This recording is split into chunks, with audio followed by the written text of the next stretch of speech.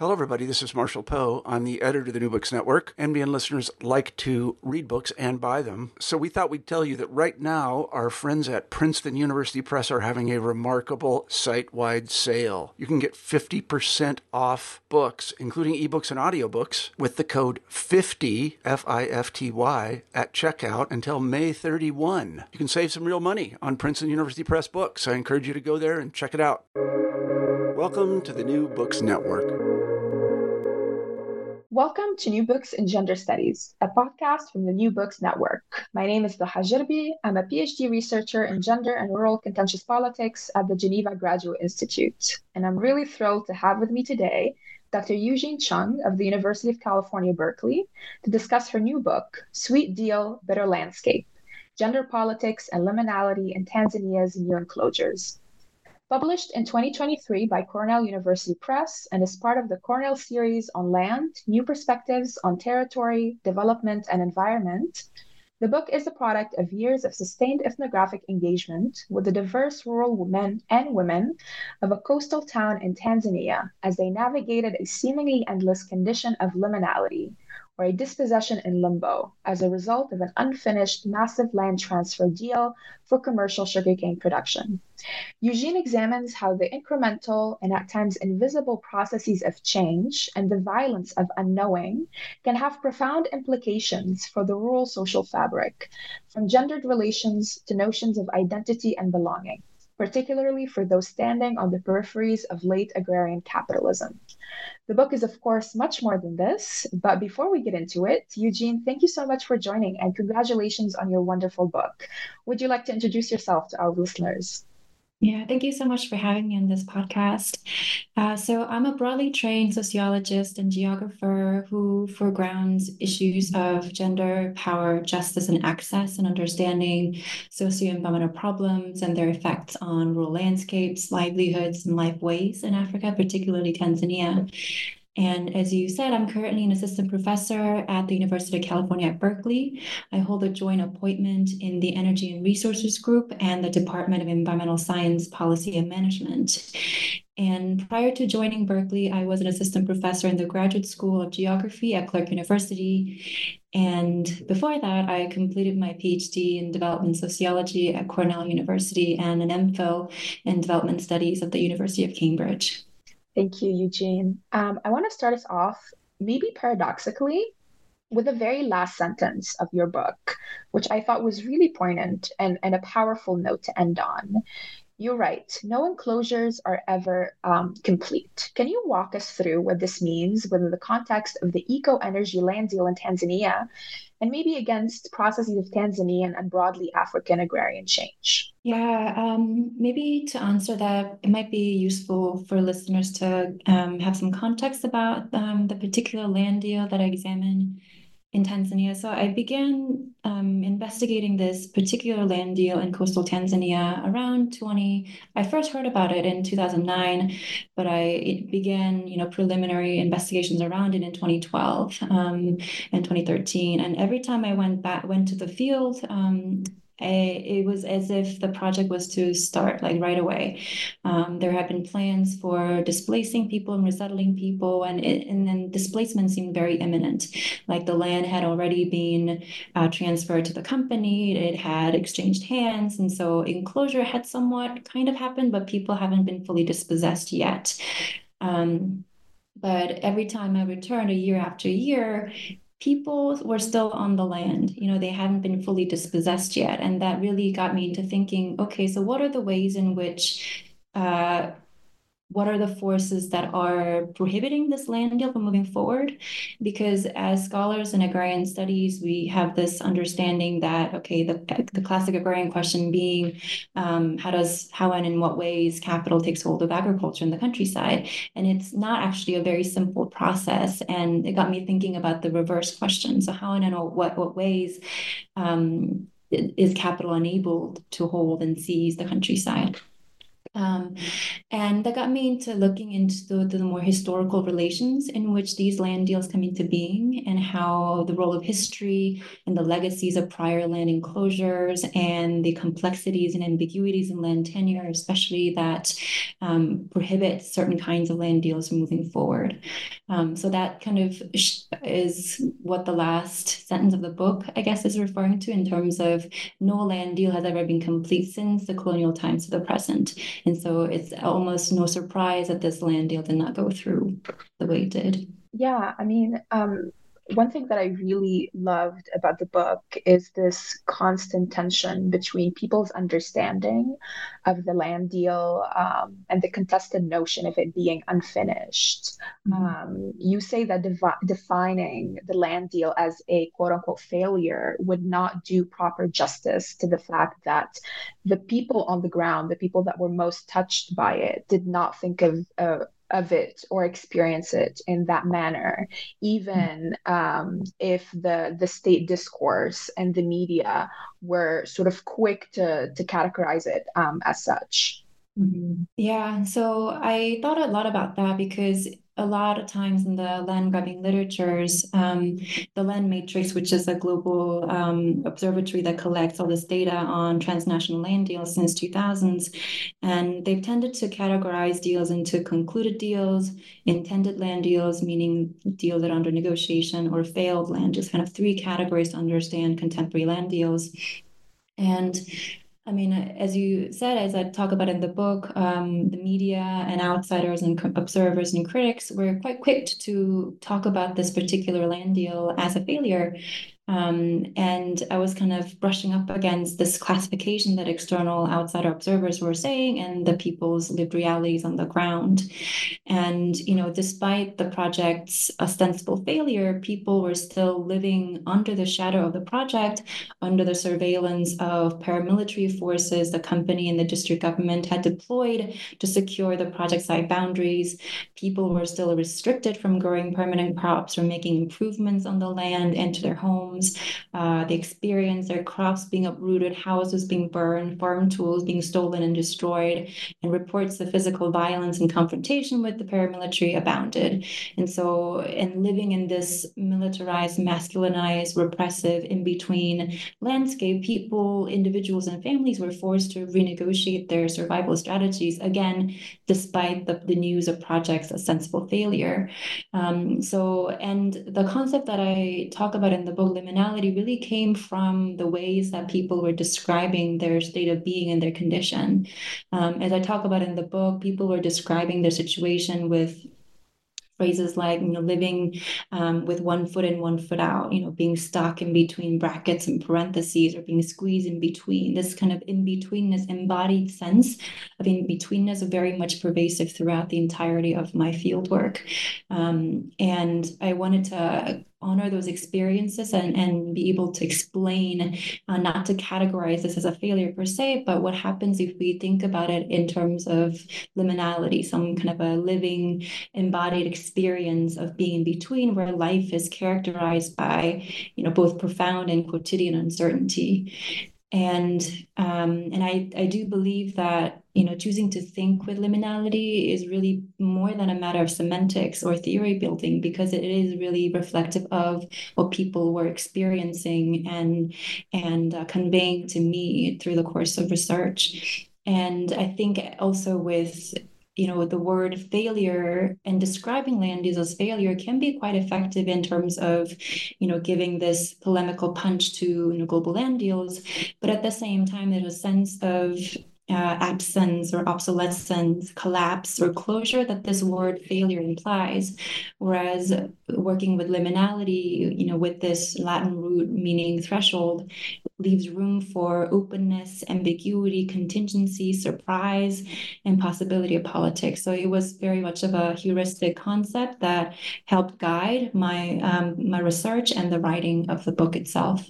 That's wonderful. And one of the many things that resonated with me while I was reading the book and as you're describing it now is that oftentimes these ambiguous processes are dismissed as noise and not really sort of dignified or given the analytical weight that they should be given. I really what you said earlier about your interlocutors describing their condition as living in parentheses. That's such a powerful description of of their situation. And it brings me back to this idea and what you're describing now as this in situ displacement, this experience of slow violence in which people remain in place, but their access to resources are diminished, and their sense of self and belonging is increasing with massive repercussions on their livelihoods. What I'm really curious about is how these forms of violence intersect with the more brute force of paramilitary violence. And I understand from the book that the very idea of paramilitary violence is itself contested in the eyes of the state and local government. But of course, in the testimonies of the victims of the violence, it's very much a reality, and it's a scar that they continue living with. So I am wondering how these two forms of violence, or various forms of violence, are in dialogue with one another. Yeah, I mean, the as you say, the talk about in one of the chapters, even the physical violence that the paramilitary perpetrated, it was also really not, I would say, publicized, unless you're there, in the villages, you don't hear about them. If you're in, town, you would never hear about it, because the paramilitary, they had their camps like deep into kind of the bushes, and they had their checkpoints. So unless you're actually living, in the area, you probably would not have heard about it. But for the people, it was like a very big point of contention. They were living in fear, as I talk about in one of the early pages, and through a photo narrative of a woman, she takes a photograph of a pile of fuel wood that she collected, and in describing the photo, she says, I'm afraid to go into the woods and cut fuel wood because I'm afraid of being harassed and intimidated by the paramilitary. It's not physical violence, but the sense of intimidation and fear was quite pervasive, especially for women who have to go into the woods and get these, material necessities for their livelihoods. But even everyday little things, like uprooting people's crops, and so people would devise different kind of strategies against these everyday forms of violence, but in ways that would not be as effective as you think. So for instance, people might try to subvert the paramilitary surveillance and monitoring uprooting of crops by doing the farming at night, in a guerrilla farming kind of style. But as nature does its work, crops, when you sow a seed, it pops up, so you can't actually escape the kind of violence that you might expect from the paramilitary. And the other kinds of little, invisible acts of violence, and then in this case, I think it really also manifests through the ways in which people had to negotiate their household relations. So as the both physical and intimidation of these threats of violence increase, many households had to negotiate, okay, who's going to stay behind and who's going to go? Because of the masculinized landscape, became quite dangerous for women and children to stay. There were also fears that some women might, be forced to sell their bodies to the paramilitary, and this fear is that, families wouldn't want that for their girls and children. And so the women and the girls and children would leave, whereas the men would stay. And that also creates different kinds of social and gender relations on the ground. I don't know if that gets at your question. No, it does, and it's actually an excellent segue into what is essentially the bulk of your book. So you've spoken about these everyday acts of violence, but there is a counter to that, is that there are everyday acts of resistance, so to speak, from the more quotidian to the overt and contentious, and even the legal. And one of your conclusions is that a lot of these social hierarchies, including gender, were not only at the root of the sort of outcome heterogeneity in terms of what kind of grassroots actions were mobilized against the land transfer, but also how the possibilities for what you call this coalition building between different actors, the men, the women, the peasants, the village elders, how these possibilities were ultimately hindered by a lot of these intersecting and often conflicting identities in one space.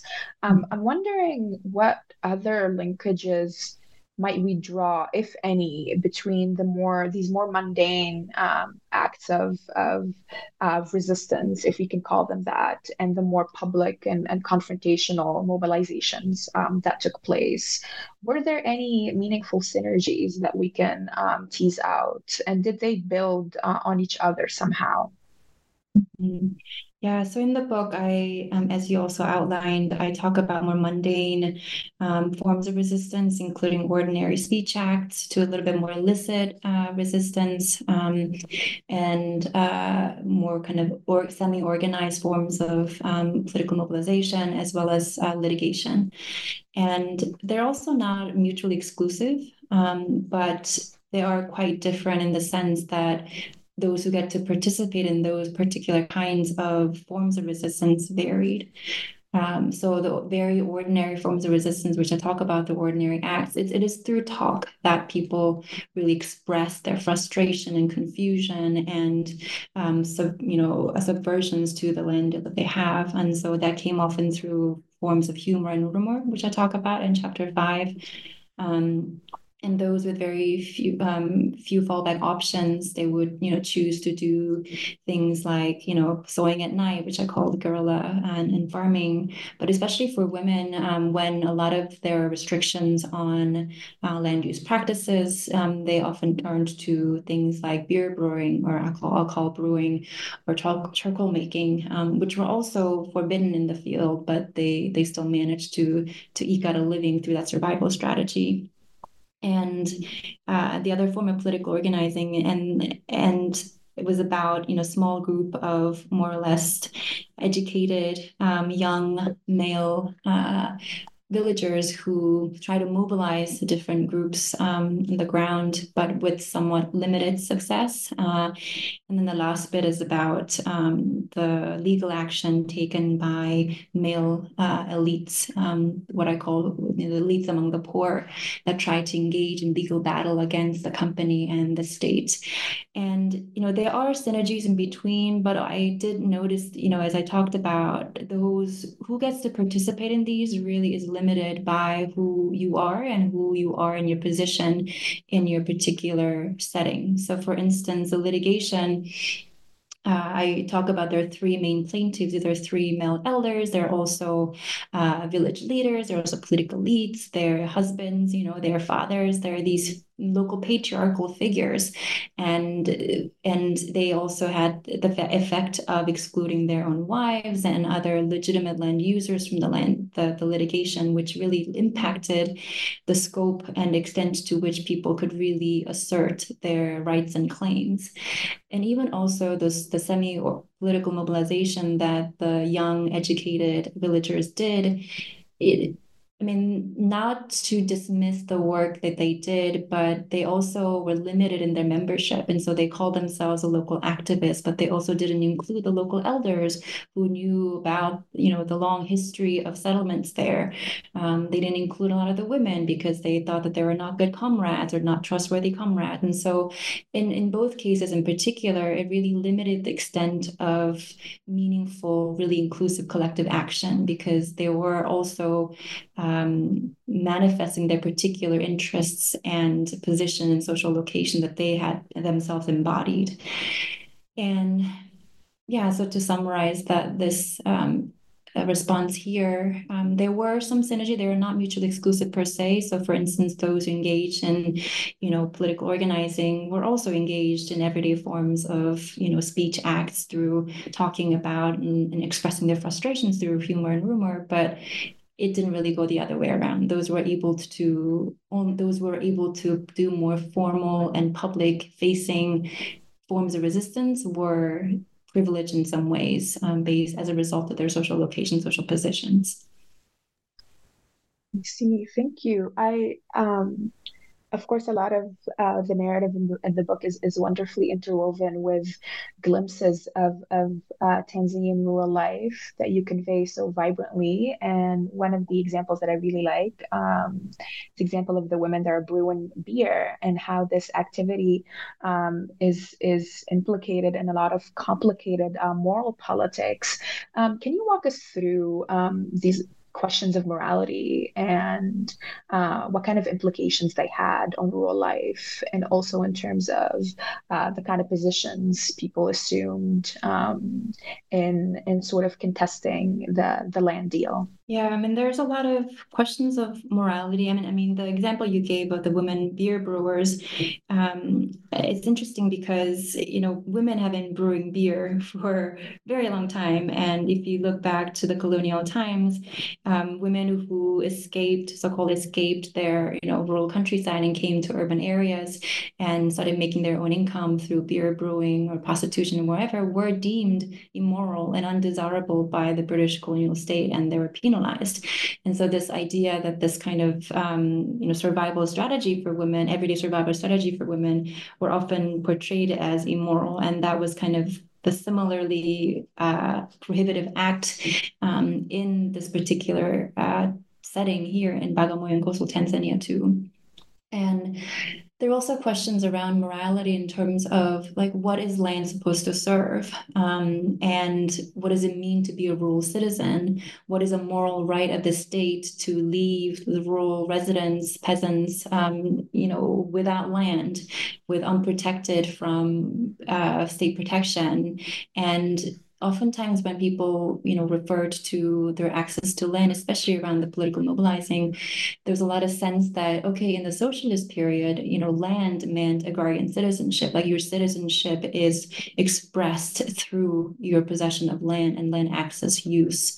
And so people have this certain idea that it's interesting the way connecting ideas about morality and connecting it to kind of the colonial understanding and socialist understanding, and how those understandings also permeate into the present and reappear and often manifest in slightly different ways than it had in the past. Yeah, alongside the beer brewers, there is also another category of women that exists on the fringes of so-called orthodox womanhood, and these are the what you call the women without men, who were ultimately counted. Can you tell us what that mean within the context of the land deal? Sure.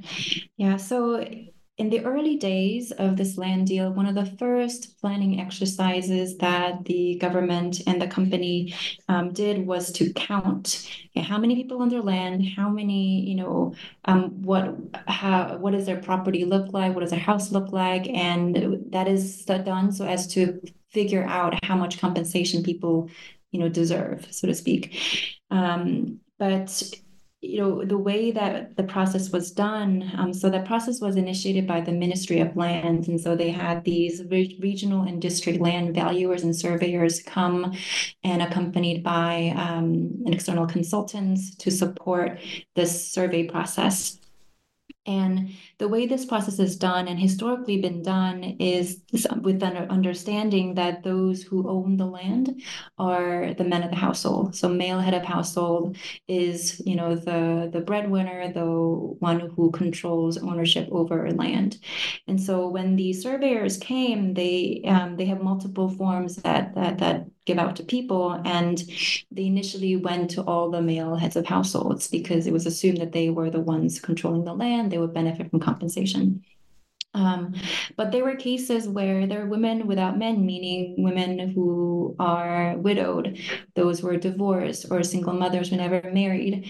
And for these households, these women were able to get these papers documenting their entitlement to compensation, as land as their own. And so these women were able to get these paperwork and documentation that married women didn't. And so, of course, these paperwork that these forms they received were by no means, they were not land titles per se, but they in the form that you see, if in the form they sign, there's a part where they have to sign their name, and the place signature is called landowner. So they signed the form as landowners, and so this form was the only form of documentation people had about their land. And so they held on to it quite dearly because it was somewhat of a proof, documented evidentiary proof that they belong to the land.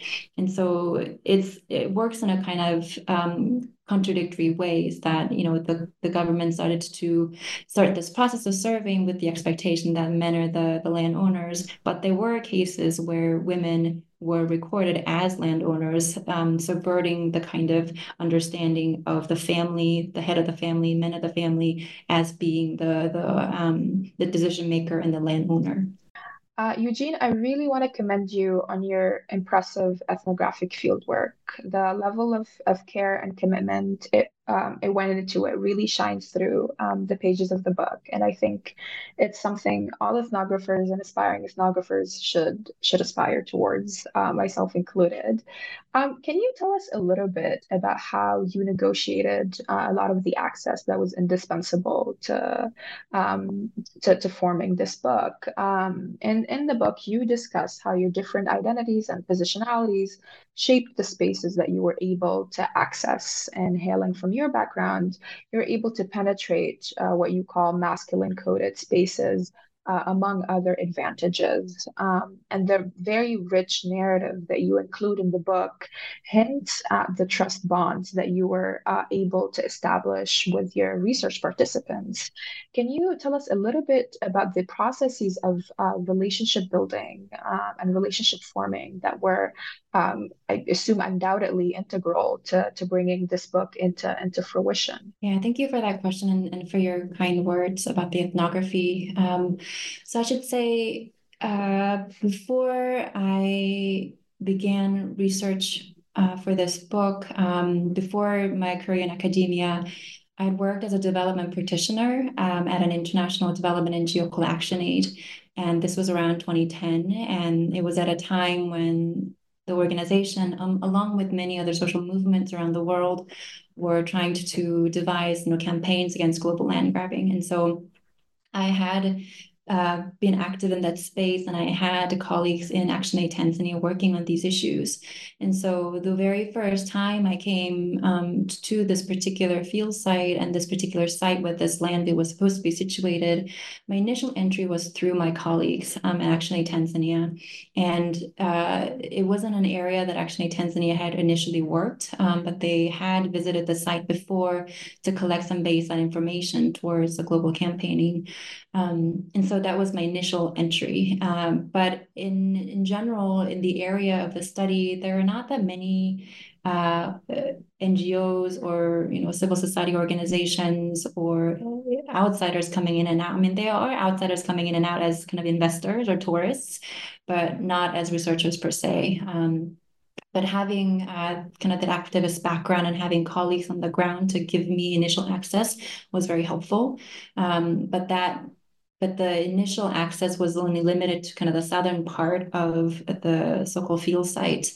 And so over the years, I had to spend a lot of time getting to know the village leaders and elders and key informants, and be able to spend time with them and to be able to build trust, and requested them to refer me, introduce me to others and across the project site. So the project site is like over 20,000 hectares and many different settlements.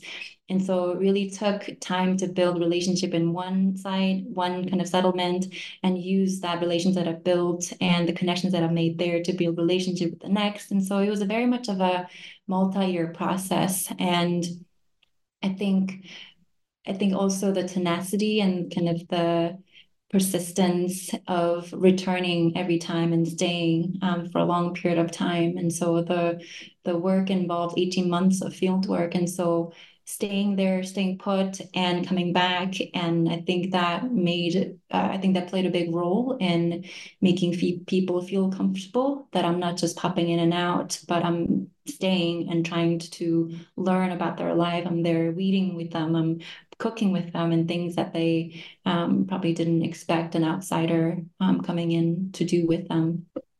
That's really wonderful, and as I said, it really shows through how you weave your analysis with the wonderful, though most of the time painful, glimpses of Tanzania rural life. The ethnographic vignettes, both textual and visual, are really powerful. And you discuss how the sharing of photos and maps came in handy for facilitating discussions and interviews. Can us readers also interpret this and the other participatory methods that you've leveraged as also a mechanism of knowledge co-production between your research participants and yourself, perhaps in the same way as they, as you say, were also co-producers of the landscape through their everyday acts of presence? Yeah, absolutely. I think the participatory methods that I use, including participatory photography, or also known as photo voice, or oral history workshops, or seasonal calendars, all the things that I did, they're basically the holders of knowledge, right? I'm there to understand them and document them, and to preserve them in the ways that it is useful for them, and also for people understanding the context in which these land deals unfold. So they are very much, again, the holders of knowledge, and I was there to really to understand their thought process and their perspectives and experiences. And I initially got interested in photo voice. Also, prior to my career in academia, I worked at an organization called Photo Voice, which was essentially using photography as a means for positive social change, so trying to understand perspectives and experiences of more marginalized communities through visual medium. And so I had worked with participatory photography with groups like the visually impaired or hard of hearing, or sexually assaulted youth in the UK, but also with street children in Afghanistan and the Dalits in India. So I've had prior experience in the power of photography and photo narratives and storytelling, and I wanted to really bring that here. But initially, it wasn't part of my research toolkit because not every context is amenable to using this kind of method.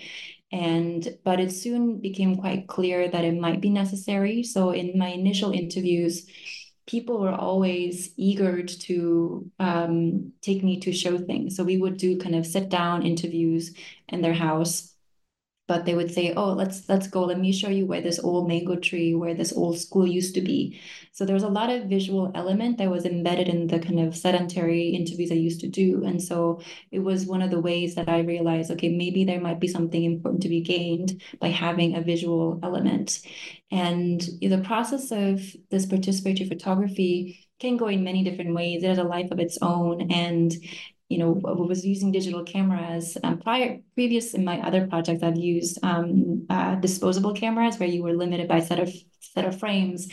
But the beauty, I guess, the fun of digital camera is that you can take how many photos.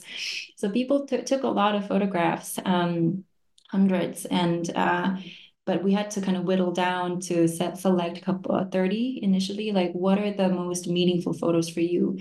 And a single photo would lead to so many stories.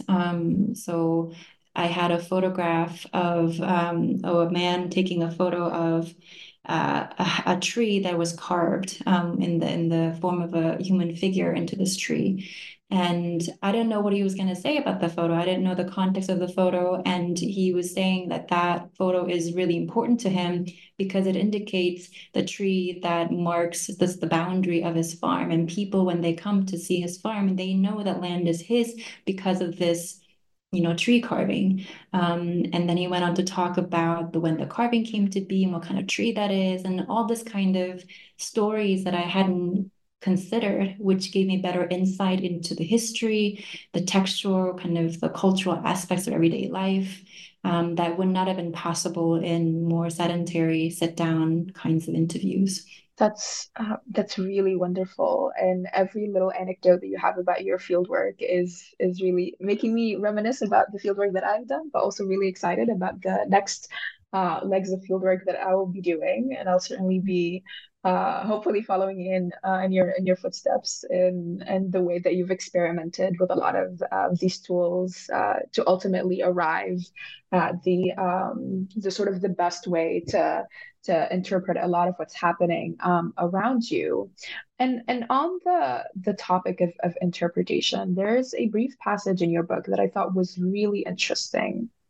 And you talk about the potential pitfalls of maybe doing too much interpretation, and that we can, as you put it, possibly romanticize or read too much into what might otherwise be ordinary behaviors and render them necessarily conscious.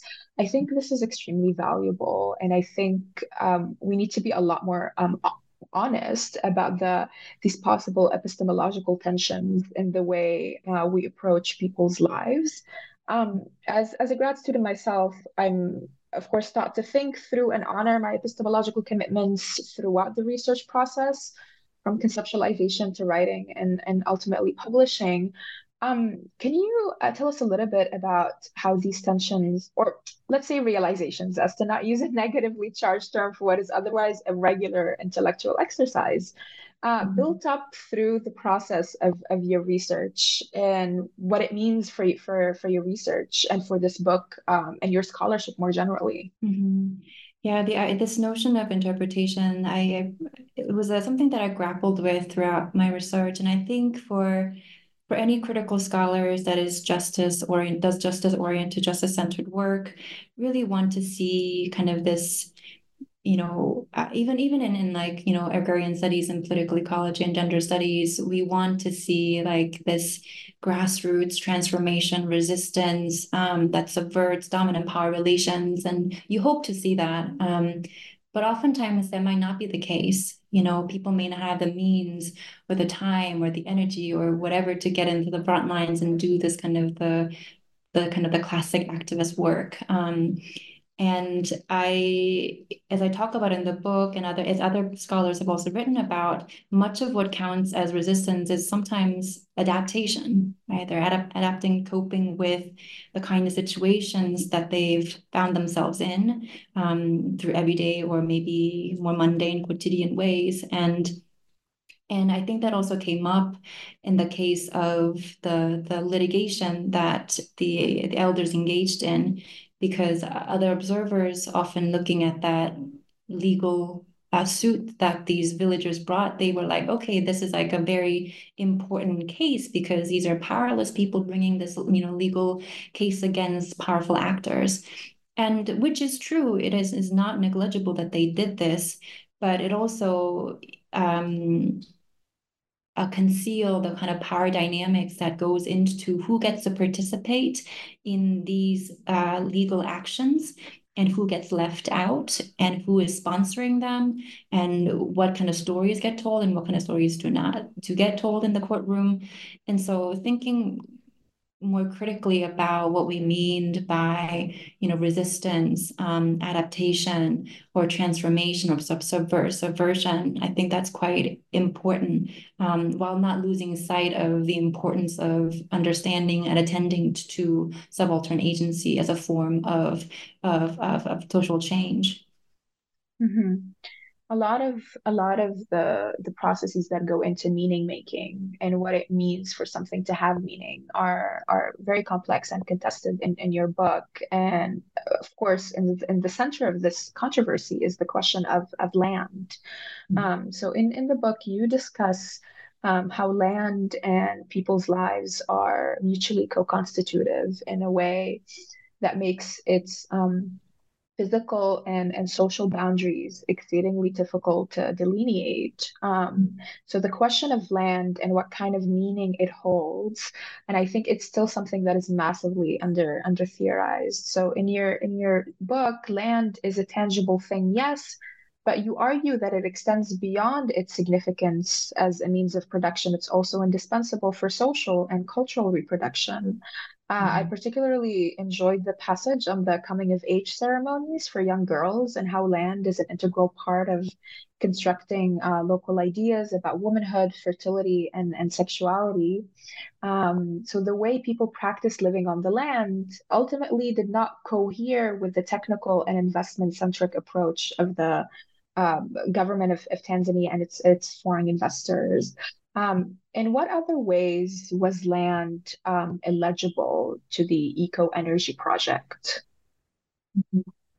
Yeah, and in the book, I intentionally use the word landscape because I think oftentimes in agrarian studies and rural studies, land has often been the central primary entry point for investigation, as we often talk about enclosure of land. But in the book, I really want to think about the enclosure of landscapes as including both human and non-human elements, not just land, but its interconnection with water and forest and trees and floods and weeds and all these other non-human elements, non-human natures that are quite central to people's material and social and cultural lives. And, thinking about the landscape, it also helps us to understand that what we call landed boundaries are quite permeable, and the boundaries are also permeable, and they're also characterized by often long-standing and often unresolved conflicts over resource access and controls. So I found it more generative to think with the concept of landscape.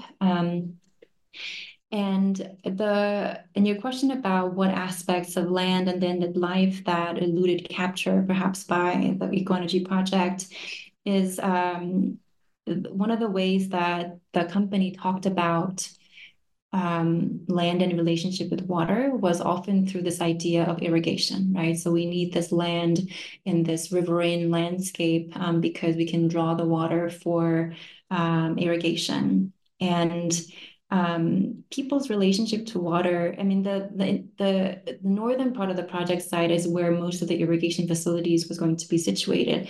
And the northern part of the site is also where the floodplains are, and that's where histories of floodplain agriculture is practiced. And so for people, flooding is an annual event, an annual kind of also celebration, because it allows them to grow crops and, rice, for instance, introduce rice to the crop mix they hadn't been able to do before. And so for people, flooding and annual inundation of the floodplains is something that's quite integral to their life and cultural and agroecological systems.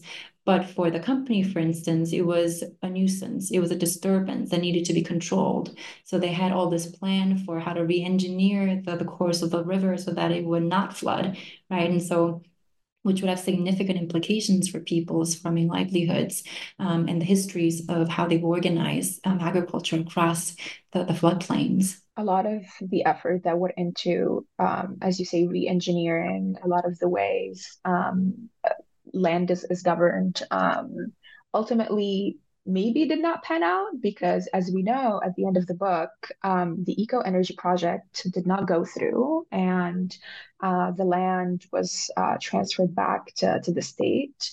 And the last thing we know, maybe spoiler alert to the listeners, is that the land deal still lives on, not only in the everyday lives of the men and women living on the land, but also in an entirely separate sphere, which is that of international law. So now we have moved on to a bitter arbitration claim against the government of Tanzania. I have to say, I was not at all surprised that the men and women whose lives were altered beyond change due to the project were not consulted and were made entirely unaware of the arbitration initiated by the investors. Two questions about this. The first, what are the implications of such a case within and beyond Tanzania? And do we have any new updates? Sure. Right. So the land deal initiated back in 2006, the government canceled the land deal in 2016, which led to the investor taking the case and filing a arbitration case with the International Center for Settlements of Investment Disputes, which is housed within the World Bank. And the way that ICSID and international arbitration operates is based on bilateral investment treaties. So Tanzania and Sweden, the place of origin of the investor, they have bilateral investment treaties, and the investor was ultimately arguing that the government's decision to revoke their land title goes against the bilateral investment treaty between United Republic of Tanzania and the Kingdom of Sweden. And by nature, the international arbitration is essentially a dispute settlement mechanism between the state and the foreign investor. And so there is absolutely no room for local communities to be involved. But the way that it was interesting, they do talk about it in the book. I first learned about the arbitration case because I had received an email from the corporate executive saying, hey, like, we are doing this. I want you to read this white paper that we wrote about it. And in the email exchange, he was saying, I had asked a question about to the extent that people are involved, and he said, well, we're doing this for the benefit of the people, so that my interpretation is that so that this doesn't happen again in the future and that people will benefit for a project like this in the future through, employment or compensation for land loss and etc. But it is not required, nor is it, I don't know if I doubt that investors, if they are compensated for, or if they win the arbitration case, that would in some ways distribute that compensation award to the local community. So it's a system that is fundamentally flawed and really biased towards global investors. And only the investors who have the means and power and the finances and the connections can actually bring such cases to the International Arbitration Center. So it's a fundamentally flawed system, and others have also written about this. And what was interesting is this was, I think, one of the first arbitration cases against the Tanzanian government. That is, arbitration case brought by an investor that had been wrapped up in the global land grabbing debate. And since this arbitration, the government had changed its national laws to prevent foreign investors to resorting to arbitration, because it is very costly for the Tanzanian government. It's upwards of millions of dollars invested in this thing. And this means that when governments spend millions of dollars to respond to these kind of cases, that's the kind of money that would benefit people, right? If that money could be going into social protection, welfare programs, more investment in small scale farming, that kind of investment is lost because the government now has to use that money to fight the investor in this International Arbitration Center. So it's structurally unequal in so many ways. Yeah, and I'm really curious if you had a conversation with your interlocutors at some point recently or after the news about the arbitration came out. How do they feel about this? Are they feeling ambivalent? Are they siding with one party or the other? Is there some consensus? It was more, I went back last year actually, and there's a sense of resignation. They were like, oh, of course, it's a sense of, I have it in the book. There's a refrain that people often talked about in the States to the socialist era, to the refrain of, oh, the government is government. And it's like no surprise that the government would, do its own thing and leave us out. So there was a sense of, I don't think they were as an element of, I mean, there was a little bit of element of surprise, but it wasn't that people weren't not entirely surprised. That's what I want to say. That I think people were so oppressed, so used to being oppressed and so used to being marginalized that it was like, oh, it's another, manifestations of us being excluded and abandoned by the state. Eugene, thank you so, so much for speaking with me about your book, Sweet Deal, Bitter Landscape, Gender Politics and Liminality in Tanzania's New Enclosures. Correct me if I'm wrong, but the book is open access, right? It is, yeah. So you can download a free PDF copy at the Cornell University Press website. Fantastic. I really enjoyed reading your book. Again, it's so wonderful and it's such an important contribution. And this conversation has been extremely insightful, and I really look forward to reading more of your work. Would you like to add anything else before we get off the air, as to speak? No, but thank you so much for having me, and I really enjoyed the conversation. So thanks again. Absolutely.